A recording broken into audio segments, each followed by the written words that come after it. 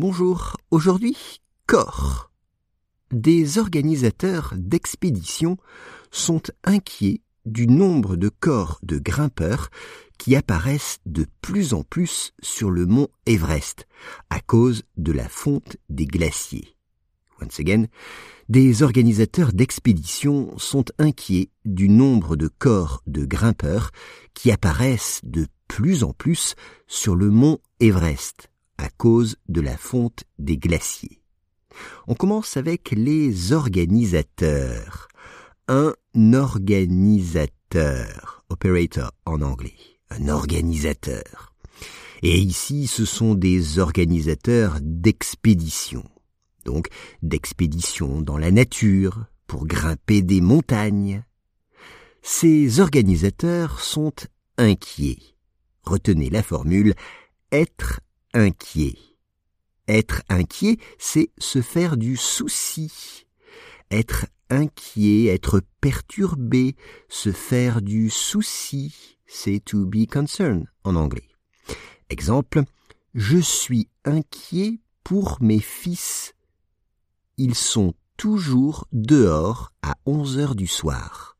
Je suis inquiet pour mes fils. Ils sont toujours dehors à 11h du soir. Le nombre, avec un O. Le nombre, the number. Le nombre de quoi? De corps, c'est le titre de ce podcast. C'est un mot invariable, un corps. Il y a toujours PS à la fin.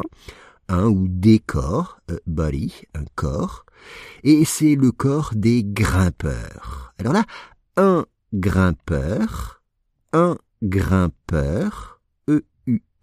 à la fin, c'est climber en anglais, un grimpeur. Exemple, un groupe de 3 grimpeurs est arrivé en haut du Mont Blanc.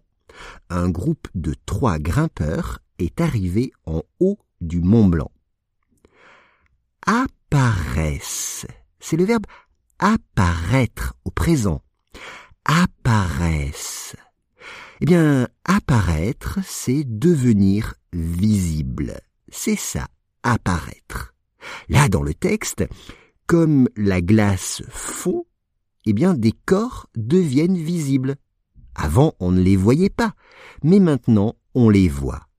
Ces corps apparaissent. De plus en plus.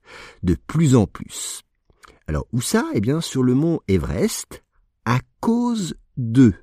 Because of. À cause de. À cause de quoi?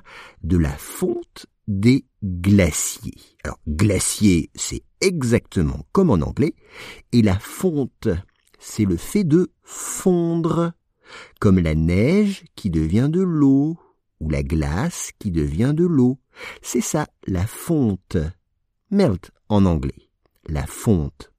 Exemple, si la fonte continue, on ne pourra pas skier cette année. Si la fonte continue, on ne pourra pas skier cette année.